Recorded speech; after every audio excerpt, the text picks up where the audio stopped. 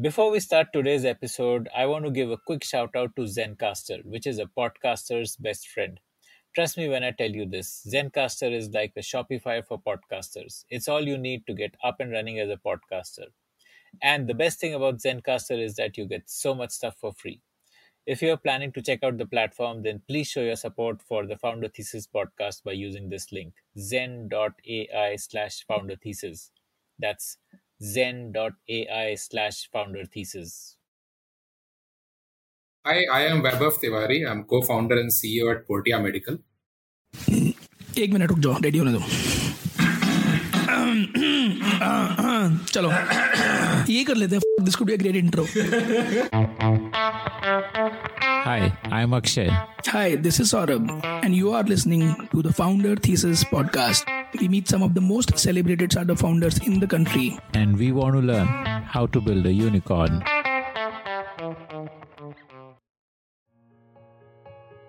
Healthcare in India has always been a large and appealing market for startups.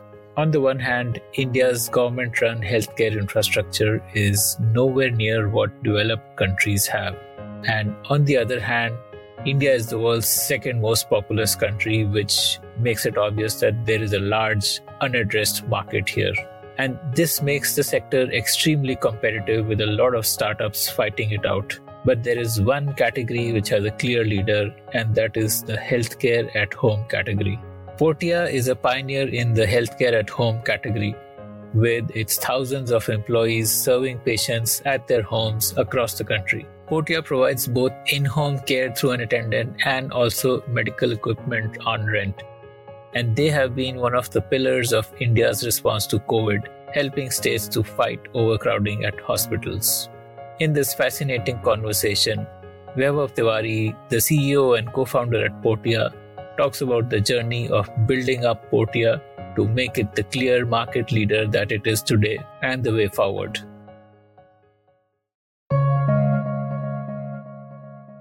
If you like to hear stories of founders, then we have tons of great stories from entrepreneurs who have built billion-dollar businesses.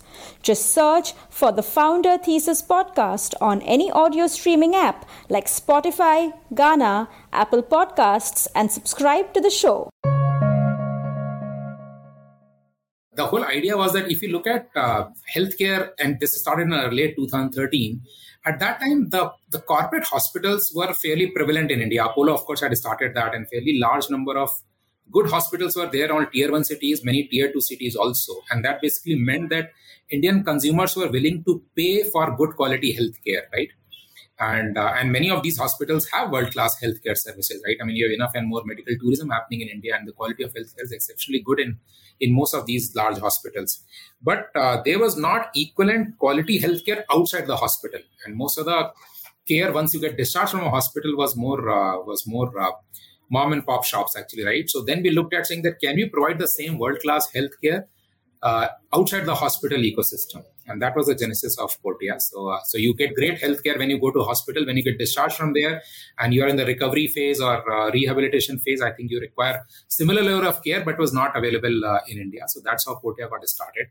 The goal was more towards services or products? Mostly around services. At that time, of course, a lot around services. Nursing, physiotherapy attendant, doctor at home, like the whole family doctor concept, right? I mean, we used to have family doctors earlier. Can you have that concept back with patients? And that's how it got started. In fact, we are the first company to take physiotherapy out of clinics and into patient homes. What was happening before that? People went to a doctor and doctor said that you need physiotherapy, and then they get physiotherapy done in a hospital or a clinic. In our case, we basically started physiotherapy and saying you can call us first, you can consult with us, and if only physiotherapy helps, you can do physiotherapy and then go and see the doctor if the problem is bigger than that. And so physiotherapy became a B2C service in many ways after Portea came into existence. And like that, a lot of other things also, whether on nursing side. So what happened in that, of course, a lot of focus at that time was around building post-operative care out of hospital care. But over a period of time, basically every segment got created, whether it's elder care, whether it's chronic disease management. So if you look at, there are 4 key segments outside the hospital. You have post-operative care, you have primary care, you have elder care, and you have chronic disease management, right? Diabetes and things like that. And in 7 years from then, we built solutions in each of these areas. So the whole idea was that when I get into a patient home with one service which they require, can I take care of all of their healthcare needs and their family's healthcare needs, actually? So patient became center of your existence. And then you say what solutions you can build around that. So everything which we created also came by patient demand only. We are doing medical equipment, we are doing diagnostics, you name any service which can be done at home. In fact, today we are doing ICUs at home, we are doing peritoneal dialysis at home, you name it actually. As complex as setting up a full-fledged ICU at home to basically providing an attendant to support somebody for act of daily living. The complete range of services are being provided, and all of those requirements came from patients saying that, okay, can you guys do this? Can you guys do that? And that's how the whole growth happened, basis the patient and the market feedback. What was the go-to-market offering like? When you initially launched, what was that version 1 like? If you ask me what first business plan we wrote, was all around nursing visits and doctor visits. And of course, doctor visits took its time to pan out. So in the first 2 to 3 years, I think the main services were nursing at home, were physiotherapy and nursing attendant. And then medical equipment got added, specialty pharma got added, diagnostics got added. Then, of course, last 3 years, diabetes management got added. So that's how the genesis has been. ICU critical care we started a couple of years back, which has been a big positive. What is specialty pharma? Specialty pharma, what happens that when some of the large MNCs, they launch an innovator molecule, right? So that innovative molecule doesn't get distributed through the regular channel. So what happens that if these are basically drugs for cancer and hemophilia and things like that. So what happens in this case, those companies will market it directly to the doctors. So doctor will prescribe it, and then the patient will call us directly, and then we go and deliver that. So it's not like for your OTC or that's the prescription kind of medication. It's basically high-end innovative molecules. So that's what we do. So it needs to be administered under supervision. Yes. So yes. So it can be by, and these are basically things which are still not, these are basically the innovative, right? So it's something which is new. So it's not in large scale, mass scale production at that. In the early days, what was your customer acquisition strategy? So in the beginning, of course, when we started, the whole idea was to get to some of the large hospitals and tie up with them, because it was a new concept. And the whole idea was that when you work with some of these well-known hospitals, saying that, okay, we can partner with you, and for your patients, we can provide care. So of course, it's a great validation for our services. And luckily, we had many of the large chains endorse us actually, and we started working with them. Of course, we also did large-scale digital marketing. So we did Facebook campaigns, Google campaigns. We ran fairly sizable campaigns at that time. We also did a TV campaign in 2016, which was basically the first of its kind on home care. We did a lot of below-the-line marketing. We ran a train in Bombay with our full branding. Actually, one of the first metros in Bombay ran with our full branding. We did a lot of branding in Delhi metros and so on and so forth. So we ran very sustained campaigns, digital as well as outdoor and TV, for first 3 to 4 years with sizable investment, because one is that you have to create the category that home care is possible professionally, and second also you have to create the brand. So I think we did that. And then roughly you could say that over a period of time, half of our business comes from what we call B2B2C, hospital, doctors, corporates, pharmaceutical companies, where anybody in healthcare ecosystem where our capabilities are leveraged. And the other half comes from B2C, which is more direct to consumers. And how did you source the supply for it? Like these attendants or nurses or doctors, are they like gig workers or are they on your payroll? No, so most of the people in the first 4 to 5 years were all on our payrolls, and as you're building this industry and the company, the way you train people, quality standards, all that have to be maintained very well. And just think about it. In our case, neither the employees are in the office nor the customers are in the office, right? It's not so. We have to basically make sure that engagement on both sides is exceptionally critical, and both has to happen virtually, right? So that's something which is very important. And that's why it was very critical for us to get the first set of employees on our roles. So first 5 to 6 years, we had most of the employees on our roles. In the last couple of years, especially post-COVID, we have like a fair mix of consultants and full-timers. And given the processes are set now, we know what it takes to drive the best quality and so on and so forth. So that I think we are getting more and more consultants also. So right now, maybe around 4,500 to 5,000 people are there supporting patients. So how do you do virtual engagement? So 2-3 things we did, of course. So all our clinicians carry a mobile app. So most of them carry the Android app where all the visits are given using the app. Their case files are created using the app and things like that. So that's something which has been there right from the beginning. We developed our own ERP system, which we can use to basically run the whole distributed workforce. And patient engagement, of course, happened using the web app, as well as, of course, extensive interaction using other medium as well. And also the main thing I think for us also is that from clinician perspective, how do you engage with them in terms when they are at patient home, and many of our clinicians are at patient home for years together also. And how do you basically engage with them? How do you make sure that they are continuously trained actually? So we did a lot of IVR based training. We have created on the job training where a trainer will go to the patient home also. Now, of course, in last year or so, it has become a lot more digital driven. I think that's the big shift which we are seeing in last 6 to 9 months for us as an organization. But before that, all the, you can call it omni-channel strategy we used to basically engage with both with clinicians and with patients. And that has held us in good state. At least we got the model right in multiple ways. And almost 25% of our new patients come from patient referral today. So that has been a big positive. I mean, given that they have good experience and they refer other patients as well. So that's what has been the big focus for us. And we have been very open about learning from patients and accepting feedback, good or bad. In fact, on Facebook also for many years, we had feedback from day one. Whatever feedback was there, we had everything posted. We didn't remove anything. Saying that, and some people read the very old one and saying, okay, this is a problem you had. I said, we had the problem 3 years back. And we are open to the fact that if we spend close to 150,000 visits to patient home every month. And if I'm doing 150,000 visits, of course, some percentage of that will not necessarily be the best thing experience-wise, whether it's an expectation mismatch or otherwise. And we're very, very open to accepting that and working on it. And very honest about it, transparent and honest about it. That's something. And it has helped us a lot because we could accept the feedback and work on it. I think we have continuously grown from a quality perspective, process perspective, and are in many ways the benchmark of home care today because of that only, because we listen to the patient and we act on the feedback, good or bad. Even if they give good feedback, we say, what have we done differently in this? And if they have bad feedback, what went wrong in this? And both goes into continuous process improvement. That business of coupons, you realized your timing was off. What do you think about your timing for this? Has it been spot on, or have you missed the timing in some areas, or, what is that learning which you carried forward? I mean, I guess history is always written in retrospect, but I would say that, Portea, I think we have been, at that right time, right place, I could say that. I think we got enough time. The most important thing in healthcare, of course, is credibility. So you have to build a brand. And from day one, we were very clear that we want to build a large B2C kind of brand, because that's what could make the real change on the ground. And that's something which we have invested time in.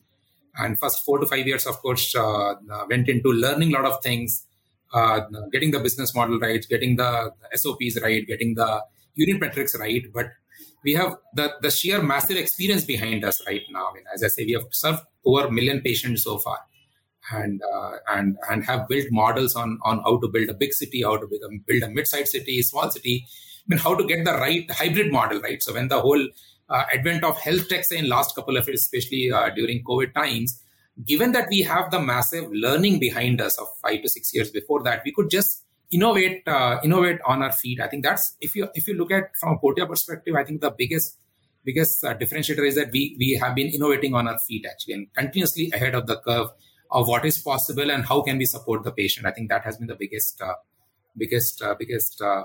differentiator for the organization. I'll give an example. For example, COVID times, that's an example we all are very proud of. So the last year when COVID hit first wave, and that time nobody knew what to do. And then government started looking at how we can do, can patients, not everybody needs to go to a hospital, can we do home isolation? And we, along with Delhi government, created the first program for home isolation, which was first of its kind. And it was done totally in virtual environment. Because everybody was working from home at that time, and we could the whole government machinery we could work with completely virtually, could create that whole thing ground up in 3 weeks flat, SOPs right, models right, working with different teams right. And that home isolation program was created and launched on May 1st. And then through those 6-7 months, till October, November last year, until almost January this year, we ran home isolation for 6 state governments with almost a lot of districts covered, served over 4 lakh patients. And all this was created in that sense on really with no time totally virtually, getting so many stakeholders together to build this. At peak of that, we had almost 1,500 or so healthcare workers and doctors and people and paramedical staff working from their homes across the country and supporting these patients actually. So it's first of its kind, I think. Maybe in the worldwide, this was first of its kind. I think it got covered by HBR also as a healthcare innovation by public sector in India. And that was a great innovation. And of course, that got us thinking into how to leverage health tech more and more actually. And that, of course, and everything changed in the last year and a half after wave one. So what probably demonetization did for digital payments is what COVID has done for healthcare and home care as well. What exactly was this platform that you did with the government? Like people could isolate at home and through a mobile app interact? Yes. So basically, so now, of course, now anybody does that. But at that time, people didn't know what to do. I mean, if I test positive for COVID, what should I do? So we created the SOPs with government where we said that anybody who tests positive, we'll look at the early symptoms of the patients and demographic and so on and so forth. And basis that we decide whether they can be treated at home or not. And if they can be treated at home, they don't need to rush to hospital, because if everybody starts rushing to hospital, hospital can't take the load. So then almost 90, and at that time, almost 85 to 90% patients could be treated at home. So that data comes to us. And then we have a team of healthcare workers and doctors who talk to these patients regularly and basically treat them at home using teleconsultation. So it was totally, it's a large teleconsultation program. And then, of course, we had a treatment plan. So we have a robust software for treatment plan management. And on that, we put every patient and then who has talked to them, what readings are there, what is SpO2, what are other underlying conditions, any comorbidities. As per the SOP, you basically manage them. And if somebody's condition is worsening, you take them to the hospital in basically consultation along with the government agencies, because ambulance has to come. And at that time, of course, now it's much easier, but last year it was not that easy, right? So basically, you work with the government, so all the teleconsultation, all the patient management is done by us. A lot of on-ground support was provided by the government. And together, we could basically take care of these patients. So I think less than 3% patients were hospitalized at the list which came to us. And we had really, really heart-touching stories in that. I mean, there was a pregnant lady in Delhi whom we basically, she was in labor and of course, COVID positive, and I'm talking of May, June last year. How do you make sure that ambulance goes there and she goes to hospital and she delivers in the night also and successfully. So all those and there are many stories like that. And of course, COVID has shown us all the positive side of people also in the country. So this was paid by patient or paid by government? Paid by government, actually. Yes, all this was funded by government along with some of the CSR funds. I think combination of, but government was exceptionally proactive at that time. I mean, we really had a great experience working with various state governments, and the kind of urgency with which they came around making sure that patients are taken care of and we could handle this crisis together was really, really eye-opening. How did the handoff happen from, say, a government testing center to Portea? So they will basically, the first list will get done. They will look at the list with their doctors or with their nodal officers, and that list will get transferred to us in our system. And then our team will start working on that list. And then, of course, the government set up a set of doctors who are available, including their chief medical officers and all. And of course, we had our medical team led by our president of medical services, and we managed this end to end. And then your team would do daily calls, get information, update that, give them advice, give them prescription. Do that, yes. Then work with government, work on data, make sure that anybody who's basically who's basically deteriorating, how do you go and work with them and make sure they're taken care of? So large operations. Yeah, it sounds like a heavy ops kind of a task. Yes, and heavy ops, heavy medical, massive proactiveness you have to show. Every time something goes wrong, how do you make sure that you work together to make sure the patient is taken care of, I think. And the thing is that it's new. Nobody knew COVID at that time. Now we don't know. I mean, at that time, we didn't know anything, right? So how do you handle an unknown enemy? I mean, that's when nothing was known. So now it looks like a story, but fact is at that time, exceptionally high amount of panic, and how can we support patients? Did you face challenges as an organization in terms of manpower? Because I know a lot of companies face that manpower crunch because people went back to their hometowns and things like that. Yeah, a little bit we faced actually. I mean, of course, what happened, many of the patients who were critical and most of them, we asked them, can we have have the nurse and the attendant work with you 24 hours? Can they stay with you? I mean, of course, they will work the whatever 8 hours, 9 hours they work, but rest of the time, can they stay with you? And most of the patients were very open to doing that. So what happened during that time, of course, is that your new supply of manpower from smaller locations didn't happen. So what happens in our case, nursing attendant, we work with a lot of NSDC, that National Skill Development Counseling partners, and those people move to bigger cities, trained by us and by the NSDC, of course. So that supply got stopped in the middle because people are not traveling and trains were stopped and lockdowns and so on and so forth. But people who are there, some of them went back, but I think most of the people stayed around, and we could sustain that quite well. We didn't see any crisis because of shortage of manpower.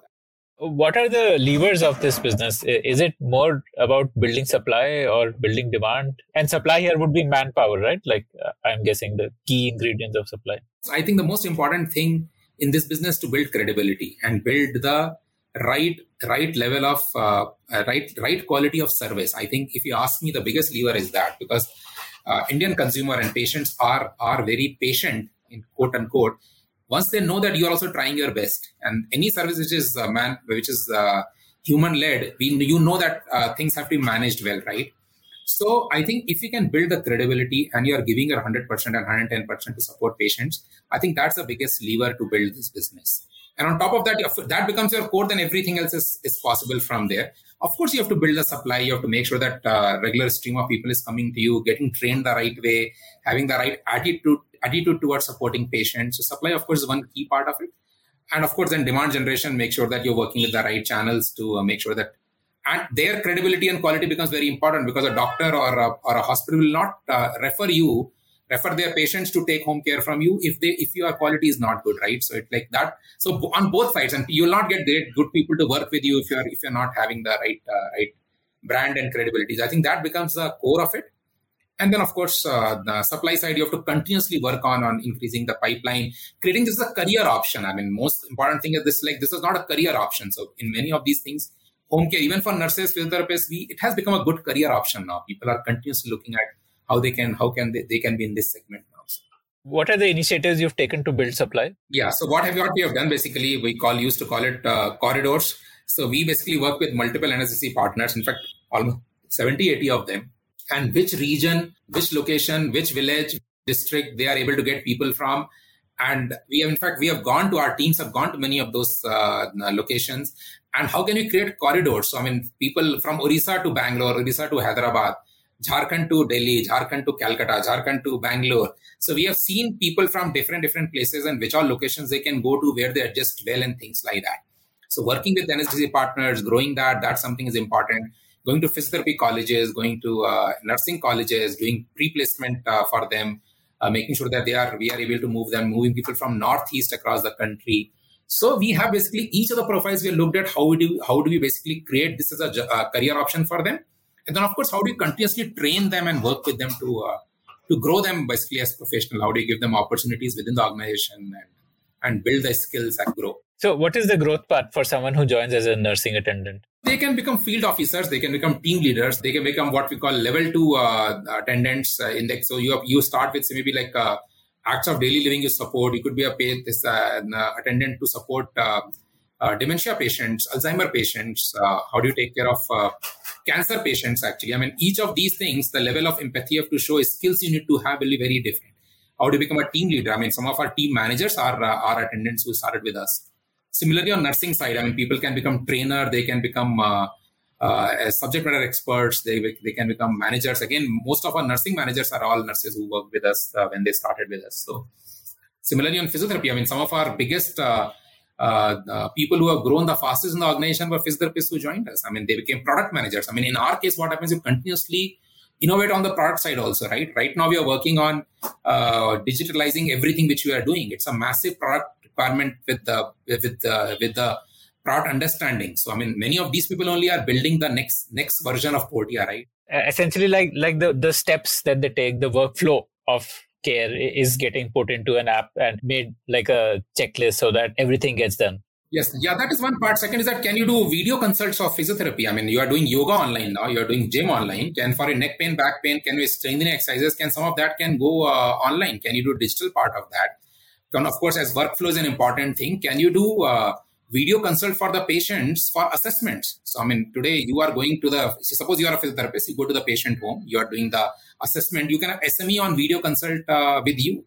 So the kind of support patient gets in that way, using technology, using digital, is exceptional, and that's something which you can create. So that's what we are building now. So every single step of our process, can you digitalize, and can you make sure that it's repeatable, scalable in that sense? And of course, a strong medical supervision. Other important point is medical supervision, because teleconsultation is an accepted thing now. So how can you drive medical supervision? What kind of people join you as consultants, and what kind of people join as full-time? Is it their choice, or do you slot people? I mean, of course, it's their choice. Wherever we have demand, which is very, very predictable in those areas, of course, we prefer to have full-timers. Where demand, of course, is like a little bit variable, we can have consultant or full-timers or part-timers. So is demand for attendance predictable? Because, I mean, it sounds like there would be lots of peaks and troughs, no? Like, there will be some actually of those, but I mean, you have X number of people who have surgeries every month. You have Y number of new mothers who come new babies born every month. So you have some predictability around it. Of course, healthcare has its seasonality. So during festival season, nobody wants to go to the hospital. So you'll have some troughs during that time. But January to March is is the time when most of the people go for their surgeries, and a lot of equipment demand is there for respiratory disease and all of those kind of things. What do these people do during downtime? Is it like a holiday for them? Yeah, so it depends on. So I mean, those times the patient who needs it will continue to do that, and of course, the demand doesn't change. So what happens is that the patients may go up or down actually, but a patient who requires it, they will continue to support the patient. So I mean, sometimes you'll do 4 visits a day, sometimes you do 2 visits a day, and it averages out. I want to understand about the geographical expansion. Like, when you started, which cities did you cover, and how did you gradually scale that up? So when we started, we basically started with all the tier 1 and part of the tier 2 cities. So we started with the top 7 metros: Bangalore, Delhi, Bombay, Calcutta, Hyderabad, Pune, Chennai. And then some of the state capitals like Lucknow, Chandigarh, Indore, those kind of cities. And then those are around 16 cities we did for services, and another 4 or 5 for equipment. And so around 20 cities we were in. We also tried 4 or 5 cities at that time with physiotherapy online demand. Of course, that market didn't pick up. So we had around 20 cities for first 6 years. Then this year, I think after home care has become front and center. So there are 2 things which are driving our next, 3 things actually, which are driving Portea 2.0 or 3.0, whatever we want to call it. I would say that the post-COVID scenario. One is that we are saying we go digital. So our motto now is go digital, go 100. So one is that we go digital. That basically means that every single thing we do, we have to basically digitalize it. Patient interaction, operations, clinician interaction, everything as I was explaining to you that. So everything has to go digital, which could be operationally digitalizing as well as offering digital-only services, digital-led services, like point-of-care devices at patient home. Can I collect data? Can I have a complete medical layer and emergency layer for patient available all the times, right? Those kind of things. Can they use wearable devices? Can we support them with that actually, right? Second is expansion countrywide. So we said we'll get to 100 cities. And we started adding cities as we speak. We are at 12 cities in last couple of months with very good results. So we are in 32 cities right now as we speak. And any city which is basically 7 to 10 lakh kind of population range is what we want to enter. So that's there. And third, of course, is that so we also go deeper in the specialty solution which we provide. So if I'm doing critical care, can we do onco care? Can I do cancer care? Can I do ortho care? Can I do pulmonology care, right? So we've taken 4 or 5 verticals where we are building deeper solutions. I mean, if you see during COVID time, all the oncology patients were the most vulnerable to go to a hospital. And the whole ecosystem is looking at how can we support them at home, PICC line care, wound care, stoma care, all of that can be done at home. And that's something which we started building and getting massive traction for that. So saying each of these things, can you provide deeper solutions, more specialist solutions at patient home? When today we run anywhere between 100 to 120 ICUs at home, which includes a ventilator, bed, monitoring, doctor available, nurse on ground, the complete ICU. I mean, it is like the hospital ICU setup just created at home. So we are saying that can we also go deeper in those verticals? So those are 3 things which we are looking at growing. So cities which we recently launched are cities like your Mysore, Salem, Durgapur, Ranchi, we are starting, Ludhiana, Nagpur, Bhubaneswar. What do you think are trends which you think Portea is well positioned to capitalize on? Like, because COVID has obviously changed and there are trends emerging now. So what do you see as those trends which you think Portea is well positioned? I think there are two, three trends. One, of course, home care has become more front and center, and of course, we are the being leader there, are in a very good position to create value in that. Second, of course, the whole digital healthcare, the health tech piece of it. Can you do device led healthcare services? The kind of data which you can collect with POC devices is something which is sizable. And acceptance of digital healthcare, right? Whether it's teleconsultation, video consultation, so on and so forth. So I think that massive possibilities, the people awareness, the whole consumer behavior, the awareness about health has changed significantly. So there's tremendous need in the population for taking care of chronic disease, right? Taking care of being more careful about your health. So a lot more focus on preventive healthcare, right? So there are so many trends in each of these areas. Even you look at tier 4, tier like rural area, I mean, so much more which is possible. Using technology, can you take healthcare to the rural area? Can you go to like a tier 4, tier 5 towns and rural area? All those are things which have opened up all of a sudden, actually. So, I mean, this, like, of course, need was always there, but with technology, it's much more is much more possible to do today, actually. So that's something which we are looking at, how we can leverage technology and reach out to much larger population. And that's again something which I believe is a massive opportunity. Yeah, I think digital, like connected devices, sounds like the next big wave. Yeah, it is, and of course, it is tremendous. I think the big thing is that, of course, conceptually it always makes sense, but fact is that, do you have patient acceptance? That has changed significantly now. If you like the Founder Thesis podcast, then do check out our other shows on subjects like marketing, technology, career advice, books, and drama. Visit thepodium.in, that is thepodium.in, for a complete list of all our shows. Before we end the episode, I want to share a bit about my journey as a podcaster. I started podcasting in 2020, and in the last 2 years, I've had the opportunity to interview more than 250 founders who are shaping India's future across sectors. If you also want to speak to the best minds in your field and build an enviable network, then you must consider becoming a podcaster. And the first step to becoming a podcaster starts with Zencaster, which takes care of all the nuts and bolts of podcasting, from remote recording to editing to distribution and finally monetization. If you are planning to check out the platform, then please show your support for the Founder Thesis podcast by using this link, zen.ai/founder thesis. That's zen.ai/founder thesis.